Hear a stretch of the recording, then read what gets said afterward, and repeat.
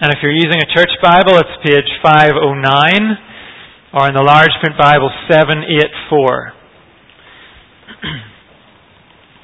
And before we look at the book itself, we're going to start by asking two questions. And these are questions that we'll probably have to come back to again and again through the book. First of all, what is more important? The glory of God or my own comfort and happiness? Now, if we think about that, we probably all realize the right answer, the Christian answer is, the glory of God is more important than my comfort and happiness. We know the right answer, but the book of Job is going to test whether we really believe that answer. Here's the second question. Which is higher and greater? My wisdom or God's wisdom? Again, if we are Christians, we know the right answer. God's wisdom is perfect. There is no one wiser than God. Not even me and you. But again, as we read this book, that right answer is going to be put to the test. So you and I need to be forewarned. The book of Job is an unsettling book. In the end, it does have a lot of comfort for us. In the end, it leads us to a deeper knowledge of God and deeper trust in God. But on the way, this book will unsettle us. That's the first point of introduction. Job is an unsettling book. And it's also a long book. 42 chapters. And most of it is poetry. Almost all of it, in fact. That's probably a double turn-off for some of us.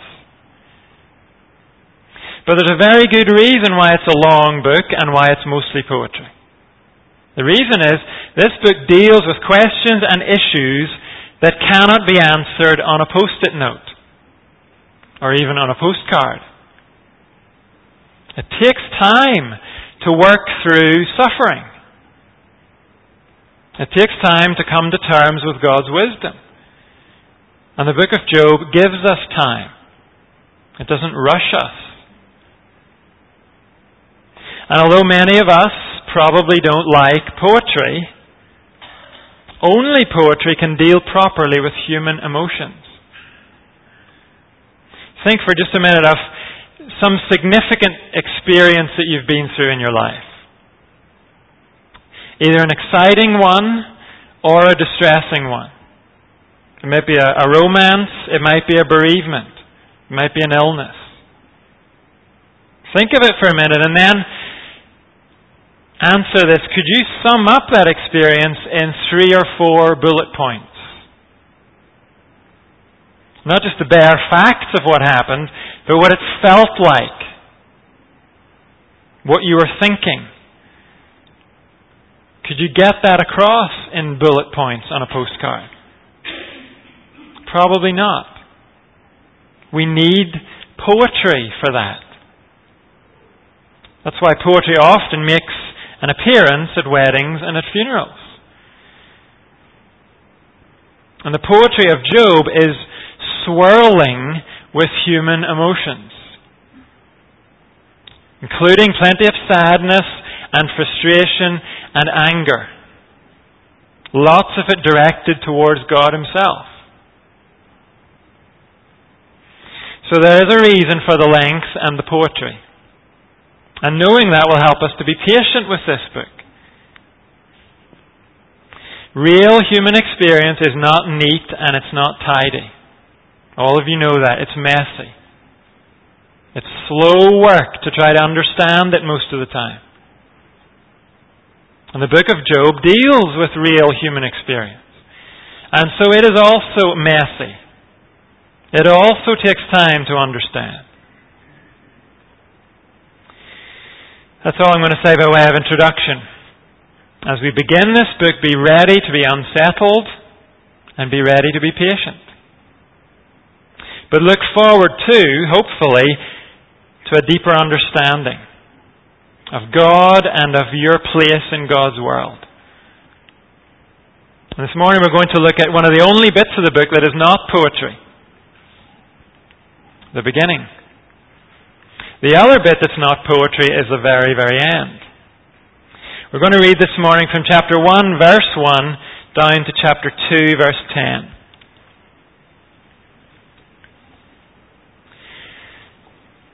In the land of Uz, there lived a man whose name was Job. This man was blameless and upright. He feared God and shunned evil. He had 7 sons and 3 daughters, and he owned 7,000 sheep, 3,000 camels, 500 yoke of oxen, and 500 donkeys, and had a large number of servants. He was the greatest man among all the people of the East. His sons used to hold feasts in their homes on their birthdays, and they would invite their 3 sisters to eat and drink with them. When a period of feasting had run its course, Job would make arrangements for them to be purified. Early in the morning, he would sacrifice a burnt offering for each of them, thinking, perhaps my children have sinned and cursed God in their hearts. This was Job's regular custom.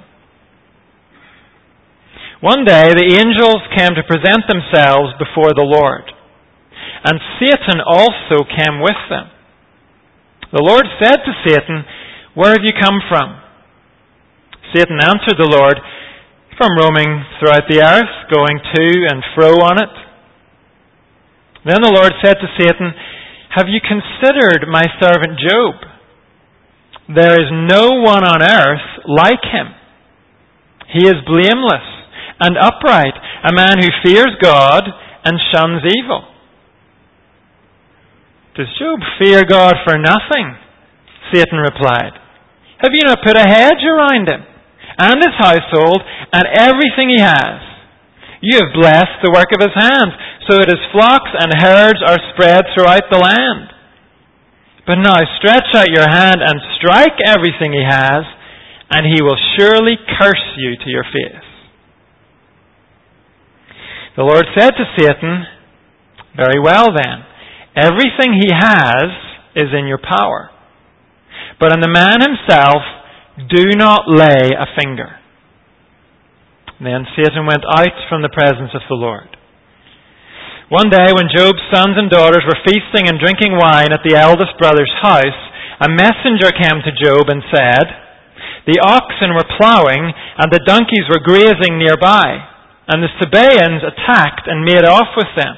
They put the servants to the sword, and I am the only one who has escaped to tell you."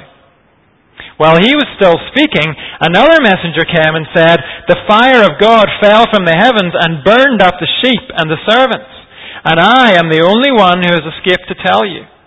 While he was still speaking, another messenger came and said, "The Chaldeans formed 3 raiding parties and swept down on your camels and made off with them. They put the servants to the sword, and I am the only one who has escaped to tell you." While he was still speaking, yet another messenger came and said, "Your sons and daughters were feasting and drinking wine at the eldest brother's house, when suddenly a mighty wind swept in from the desert and struck the 4 corners of the house. It collapsed on them, and they're dead. And I am the only one who has escaped to tell you." At this, Job got up and tore his robe and shaved his head. Then he fell to the ground in worship and said, "Naked I came from my mother's womb, and naked I shall depart. The Lord gave, and the Lord has taken away. May the name of the Lord be praised." In all this, Job did not sin by charging God with wrongdoing. On another day, the angels came to present themselves before the Lord, and Satan also came with them to present himself before him. And the Lord said to Satan, "Where have you come from?" Satan answered the Lord, "From roaming throughout the earth, going to and fro on it." And then the Lord said to Satan, Have you considered my servant Job? There is no one on earth like him. He is blameless and upright, a man who fears God and shuns evil. And he still maintains his integrity, though you incited me against him to ruin him without any reason. Skin for skin, Satan replied. A man will give all he has for his own life. But now, stretch out your hand and strike his flesh and bones, and he will surely curse you to your face. The Lord said to Satan, very well then, he is in your hands, but you must spare his life. So Satan went out from the presence of the Lord and afflicted Job with painful sores from the soles of his feet to the crown of his head. And Job took a piece of broken pottery and scraped himself with it as he sat among the ashes. His wife said to him, are you still maintaining your integrity? Curse God and die. He replied, you are talking like a foolish woman. Shall we accept good from God and not trouble? In all this, Job did not sin in what he said. This is God's Word. And as we read this, you'll have noticed the action switches back and forth between two locations, between earth and heaven. It begins on earth with a blessed, blameless man. Verse 1 says, in the land of Uz there lived a man whose name was Job. Now we don't know exactly where Uz was. That's because in the ancient world there was more than one place called Uz. The most likely candidate is in Edom. That was southeast of Israel. But what seems certain is that Uz was not in Israel. That almost certainly means Job himself is not an Israelite. He probably lived around the time of Abraham. But he may have known little or nothing about God's promises to Abraham, or about the law God gave at Mount Sinai. That came later. This book tells us next to nothing about Job's background. But here at the start, it tells us something crucial about Job's character. He was blameless and upright. He feared God and shunned evil. That statement is crucial for understanding the rest of this book. It's so crucial, it's repeated 2 more times in this passage we read. The other times, God himself speaks the words. We are to be in no doubt at all, Job is blameless and upright. He fears God and shuns evil. Does that mean he was perfect? No, the Bible tells us only God is perfect. Later in the book, Job will admit he is not a sinless man. The word translated blameless has to do actually with integrity. We're being told here Job is a genuine man. There's no hidden evil in Job's life. There's no secret, unrepented sin that he's holding on to. We might say, with Job, what you see is what you get. He looks like a man who loves God and seeks to obey God. And that is what he actually is. Job's godliness is not a charade. It's not a show for appearances. Job is the genuine article. And he's upright. He deals straight with other people. Job will not try to deceive you or double-cross you. He fears God, meaning he gives God his rightful place. God is the authority in Job's life, not Job. Job lives to listen to God and to obey God. And Job shuns evil, meaning he doesn't flirt with sin. He doesn't toy around with sin. He turns away from it. And he even shuns it on behalf of his family. Verse 5 tells us he offers sacrifices for his family, just in case any of them sinned. and probably also to train them in fearing God and shunning evil for themselves. As this book goes on, we dare not forget what verse 1 tells us. Whatever Job might go through in this book, whatever might happen to him, we cannot conclude it's God's punishment or God's discipline. The book closes off that possibility at chapter 1, verse 1. Job's innocence is the starting point. God is pleased with Job. And then we're told Job's innocence is rewarded. It's rewarded in spades. We've already mentioned Job's family. It turns out he has a big, happy family. Verse 2 mentions 7 sons and 3 daughters. And verse 4 tells us all of them are on good terms. That's a rare thing. They get together regularly for family celebrations. And in a time when wealth was measured in livestock, Job has masses of it. Verse 3 lists thousands of sheep, camels, oxen, and donkeys, plus a large number of servants to manage it all. All of that goes together to make Job the greatest man among all the people of the East. He's healthy, he's wealthy, he's honored in his society, and he's wise. Job is living the good life. And wouldn't you say that's the way it should be? The godly should be rewarded, shouldn't they? They deserve to be healthy and wealthy and honored. They deserve to be at the top of society. Wouldn't the world be much better if things were that way? That is Job's world in verses 1 to 5. One writer sums up this introduction by saying, "Welcome to a well-run world. Things are as they should be. This is a world where the blameless are blessed." And then the scene switches to heaven. And we're introduced to the king and the accuser. It's important to realize Job has no knowledge at all of these events in heaven. They're described for us, but they will never be revealed to Job. Not even at the end of the book.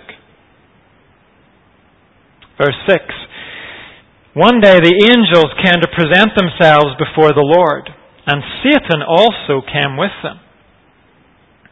This is presented to us in terms of a king and his courtiers, the members of his court. That would have been a familiar picture in Job's day. Today, maybe we would think of a government cabinet meeting, where various ministers come to report and to receive assignments. That gives us the general sense of things. But it's probably not wise to press the picture too much here. It's the same when God's throne room is described in the book of Revelation. Things we have never seen, indescribable things, are explained to us in ways that we can understand. We shouldn't press the description too much or make too much of it. But whatever the precise details of this situation, verse 6 tells us, various supernatural beings come before the one sovereign God. They come into God's presence as servants before their master. Or if you like, as cabinet ministers before their boss. And among them comes Satan. Satan means adversary or accuser. It means a hostile enemy. And as things develop, we will see this accuser is hostile to God and he's hostile to God's people.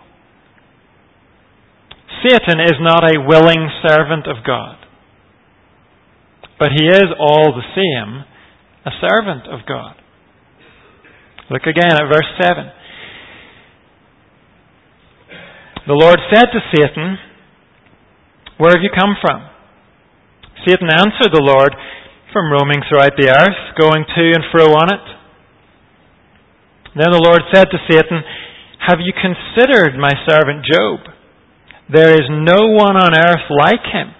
He is blameless and upright, a man who fears God and shuns evil."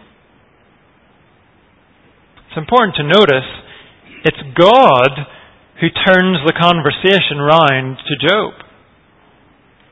Have you considered my servant Job? If you've been roaming around, Satan, surely you can't have missed that blameless and upright man. Now we might say, why would God do that? Yes, He's obviously pleased with Job. He's proud of Job. But doesn't God know what will happen? Isn't God supposed to be wise? Why not stay quiet about Job? Leave him well alone. At least leave him alone until Satan brings him up. It's almost like God is instigating what's about to happen. In any case, Satan has considered Job, and he's not as impressed with Job as God seems to be. Verse 9. "Does Job fear God for nothing?" Satan replied. "Have you not put a hedge around him and his household and everything he has? You have blessed the work of his hands, so that his flocks and herds are spread throughout the land. But now stretch out your hand and strike everything he has, and he will surely curse you to your face." Satan says, Job is just a fair weather believer. He's only godly because you bless him so much. He's godly because it pays to be godly. He fears you and he shuns evil because it's convenient. Not because you're God and he loves you for who you are. Satan says, Job honors you and you give him children and vast possessions and high esteem from society. Who wouldn't honor you under those circumstances, God? Job's not stupid. He's just doing what works. But once godliness stops working for Job, see how long it takes him to curse you to your face. Satan is insolent. He's malicious. But he does make a serious accusation. He does ask a very significant question. Is God worthy of worship just because of who He is? Independent of any gifts or blessing that He might give? Is God Himself so glorious that He could be enough for humanity? Could God Himself be so precious that a man or woman would cling to Him even when everything else was stripped away? Satan says, no. God is not that worthy. Take the best one you have, God, the very best man alive. Remove your blessings and even He will turn away.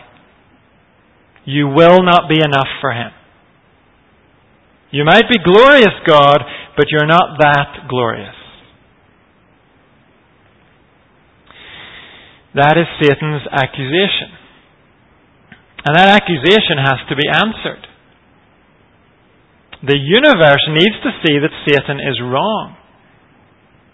Humanity needs to see that God is enough.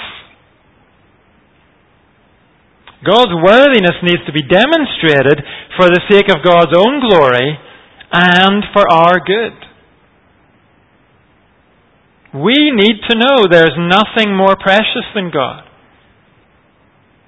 We need to know God Himself is worth the loss of everything else. And how could we be shown that unless one of God's servants was to lose everything and still be satisfied with God? And so we read in verse 12, the Lord said to Satan, "Very well then, everything he has is in your power, but on the man himself do not lay a finger." The test is going to go ahead for God's glory and for his people's good. We mustn't miss that God is the one in control here. Satan can't say boo to Job without God's permission. Satan cannot step 1 millimeter over the limits God sets on him. It's important to see that. Satan does not stand opposite God as an equal power. This is not like a clash of the heavyweights, where one or the other might win. Satan stands under God's authority. He doesn't love God. He doesn't want to see God's will done. But as Martin Luther said, Satan is, at the end of the day, God's Satan. There is only one supreme being in the universe. Satan is a supernatural power, but he is not a divine power. There's only one divine power. And that means Satan does not stand toe to toe with God. God is the king, Satan is a servant. He can do nothing on his own initiative. Remember, it was God himself who drew Satan's attention to Job back in verse 8. So there's no doubt Satan's intentions are not good. What Satan is hoping to do is to disprove God's worthiness. He is sure Job's going to fail the test. Satan is not a willing servant of God here, but he is still a servant of God. Satan will do his worst, but in the end, his worst will only serve God's purposes. It will only display God's glory.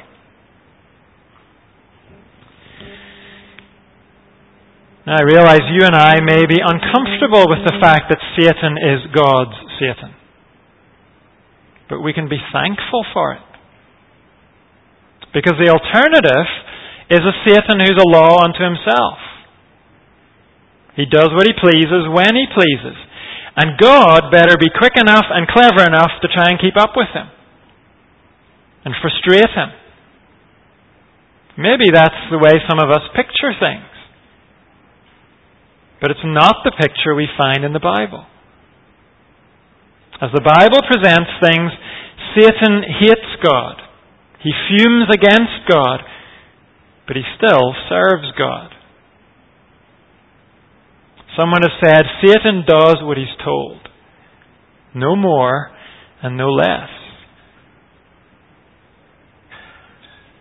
It might be unsettling to think that Satan's work has a part to play in God's purposes.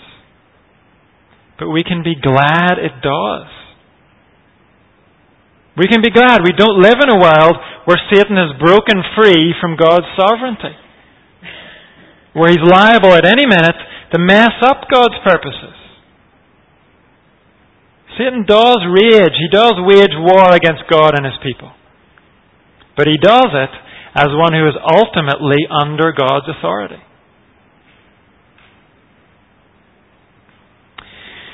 Here in Job chapter 1, Satan leaves God's presence to put Job's love for God to the test.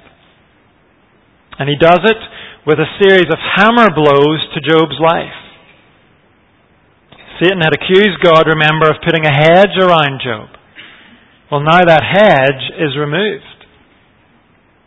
Verses 13 to 19 tell us that in one day, Job's world comes crashing down around him. First, he's told the Sabaeans stole his oxen and donkeys and killed the servants who were tending them. Then a second messenger tells him lightning caused a fire that destroyed his sheep and the servants who were tending them. Then a third servant announces an attack by the Chaldeans, killing more of Job's servants and stealing his camels. Job is bankrupt. All of his assets are gone. And the final blow comes when a fourth messenger arrives to tell him that his big, happy family is gone. They were enjoying a birthday party when a freak wind hit the house and they were crushed under the rubble. All of them wiped out. Job is bankrupt and he's bereaved. He's devastated. God's blessings have been ripped away from him. How's he going to react? Will he prove that Satan was right? Will he curse God now that God's blessings have gone? Look at verse 20. At this, Job got up and tore his robe and shaved his head. Then he fell to the ground in worship and said, Naked I came from my mother's womb, and naked I shall depart. The Lord gave, and the Lord has taken away. May the name of the Lord be praised. Tearing your clothes and shaving your head were signs of deep mourning in Job's culture. So Job does not act as if nothing's wrong. He doesn't try to go on like normal. He shows his grief. His grief is immense. It's hard for us to imagine the depths of his grief. He mourns his loss. But in the midst of his mourning, he worships. He doesn't turn from God, he turns to him. Maybe for you and me, the word worship makes us think of happy faces and bouncy music. That is not the kind of worship Job is involved in here. He is a devastated man with his face in the dirt. This is worship that rises to God from the depths of suffering. And this is worship that means something. Because there's no obvious reason for Job to worship. This worship comes out of loss, not gain. And Job knows the one he is worshipping has caused the loss. Notice that. Job doesn't say, I know this has nothing to do with you, God. I know Satan sneaked around you and hit me while you weren't looking. No, Job says, the Lord gave, and the Lord has taken away. Sure, on one level, it was the Sabaeans, and it was the Chaldeans, and it was the weather. And we know that behind those forces stood Satan. They were his instruments. But we also know, we've been told, over and above all of that, stood the sovereign God. The God who drew Satan's attention to Job and gave him permission to strike Job. Job has not seen what we've seen in heaven, but Job has got it right. He knows the God he worships really is God. He really is in control. And so for all the wickedness of the Sabaeans and the Chaldeans and Satan, Job knows it is ultimately the Lord who has taken all this away from him. And still, Job worships this God. The Lord gave, and the Lord has taken away. May the name of the Lord be praised. Job says, everything God gave me was his to begin with. It is his right to take it away again.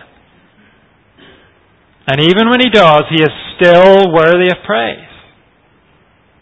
God himself is the greatest treasure there is.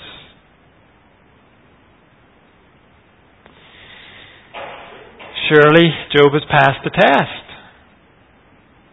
Surely he's proved Satan wrong. He's still worshipping God when he is nothing but God. This devastated man proclaims that God is worthy of worship just because of who he is, independent of any gifts or blessings he might give. At the beginning, we saw a blessed, blameless man. Now, Job is a devastated man, but he remains blameless.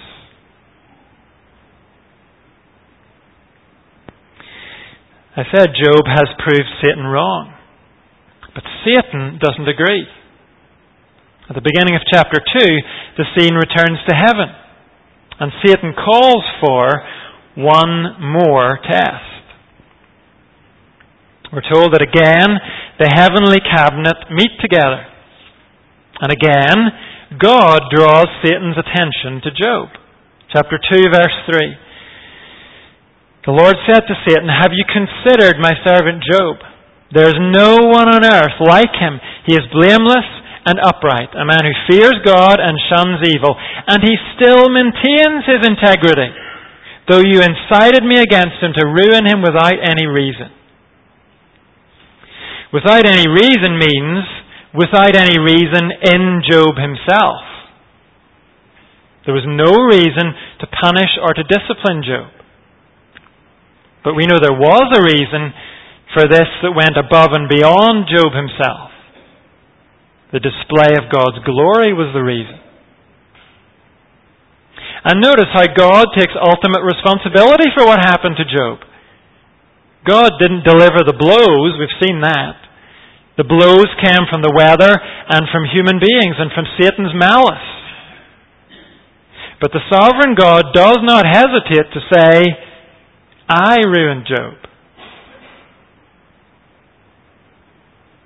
God is underlining what we've already seen. Natural and supernatural powers do what God tells them. No more and no less. Here God says to Satan, "Have you seen how Job worships? He worships when he has nothing left but me." And Satan says, "Oh, but he does have something left. He still has his health." Verse 4. "Skin for skin," Satan replied. "A man will give all he has for his own life. But now stretch out your hand and strike his flesh and bones, and he will surely curse you to your face." Skin for skin means something like Job will trade the skin of others if it means he can save his own skin. In other words, the reason he still worships you is because when you let me wipe out his family, you let me leave him healthy. So all you have proved, God, is that the one blessing Job really cares about is his own well-being. Mess around with that and see how quickly he curses you. Verse 6. The Lord said to Satan, "Very well, then he is in your hands, but you must spare his life." So Satan went out from the presence of the Lord and afflicted Job with painful sores from the soles of his feet to the crown of his head. Then Job took a piece of broken pottery and scraped himself with it as he sat among the ashes. His wife said to him, "Are you still maintaining your integrity? Curse God and die." He replied, "You are talking like a foolish woman. Shall we accept good from God and not trouble?" In all this, Job did not sin in what he said. In the final scene of the introduction, we find a broken but still blameless man. Job's wife seems to be the kind of person Satan accused Job of being. Someone who will curse God when God's blessings are removed. And she also becomes Satan's mouthpiece here. She realizes very well that cursing God brings a death sentence. But as far as she can see, a life of worshipping God is misery. So why not just let rip at God and be put out of your misery? And in response to that, Job says, you are talking like a fool would talk. You're saying things that make no sense. Why are her words foolish? They're foolish because God is worthy of worship no matter what the circumstances are. No matter what we have lost or gained. Job says to her, we have no problem at all accepting good from God. So when the same God sends trouble, can we not accept that too? And trust His wisdom? Isn't He worthy of worship in the bad times and the bitter times as well as the good times?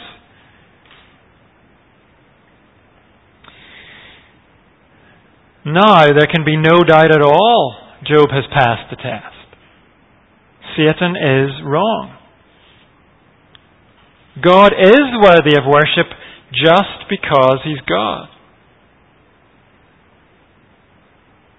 Job has passed the test, but there are still 40 chapters left in the book. Why is that? Well, Job doesn't know he's passed the test. He doesn't even know there was a test. Job's final vindication will not come until the very end. God will not pronounce His commendation of Job until the very end. And in the meantime, Job is still bankrupted, bereaved, and sick. None of that goes away. There's no fanfare from heaven to say, you're doing well, Job. You're mine. I love you. You're precious to me and I'm proud of you. All of that is true. But Job is not going to hear it until the very end. And next week, Job will begin the struggle of living through suffering when there is no explanation from God. But for now, what are we to make of what we've seen and heard so far? Well, we can be honest and say this is scary. Right? It's scary because it could happen to us as God's people. Maybe not such a complete and utter devastation, but certainly some aspect of it. You and I might want to live in the world of chapter 1, verses 1 to 5. The world where the godly are always healthy and wealthy and honoured. That might be where we'd like to live, but that is not where God has put us. The New Testament says this to Christians. We read it earlier this morning in 1 Peter. Now, for a little while you may have had to suffer grief in all kinds of trials. These have come so that the proven genuineness of your faith, of greater worth than gold, which perishes even though refined by fire, may result in praise, glory, and honor when Jesus Christ is revealed. You and I may go through loss and grief and all kinds of trials so that we can learn God is enough for us. So those around us can see that God is enough for us. We may never really know that God is enough until God is all we have left. And if we go through grief and trials, we will not hear the conversations in heaven. making sense of it all for us. When it comes to Job's situation, we have had that privilege. We will not have it in our own situation. We will have to trust in God's love and God's wisdom. Even when He doesn't explain Himself to us. That is a scary thought. But having said that we might go through what Job went through, we have to add, for the Christian, our experience can never be quite what Job went through. Why? Because we do know about the cross of Jesus Christ. We know Jesus was blameless and upright in an even greater way than Job was. God announced publicly that He was well pleased with Jesus. And Jesus was also handed over to Satan's power. The book of Acts says He was handed over by God's deliberate plan and foreknowledge. And under God's sovereign control, wicked men put Jesus to death by nailing Him to the cross. But we're not still waiting to see Jesus' vindication. We're waiting for Job's, but we have already seen Jesus' vindication. It came on Easter Sunday, when God raised Him from the dead, freeing Him from the agony of death. If you and I belong to Jesus, we can look back to His suffering and to His vindication. And we can be sure of our own vindication someday. We can look back to the glorious purpose of Jesus' suffering. And we can be sure our good, wise God has some purpose in whatever we go through.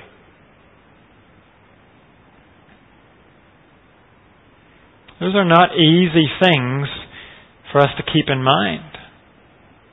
But they are true. God is in control. God Himself is the greatest treasure there is. And when we suffer, we know Jesus has gone through suffering ahead of us. And He is with us now by His Spirit. We can see a little bit more than Job could see in his suffering. Before we gather around the Lord's table and remember Jesus' suffering, we're going to praise our God together. And we're going to praise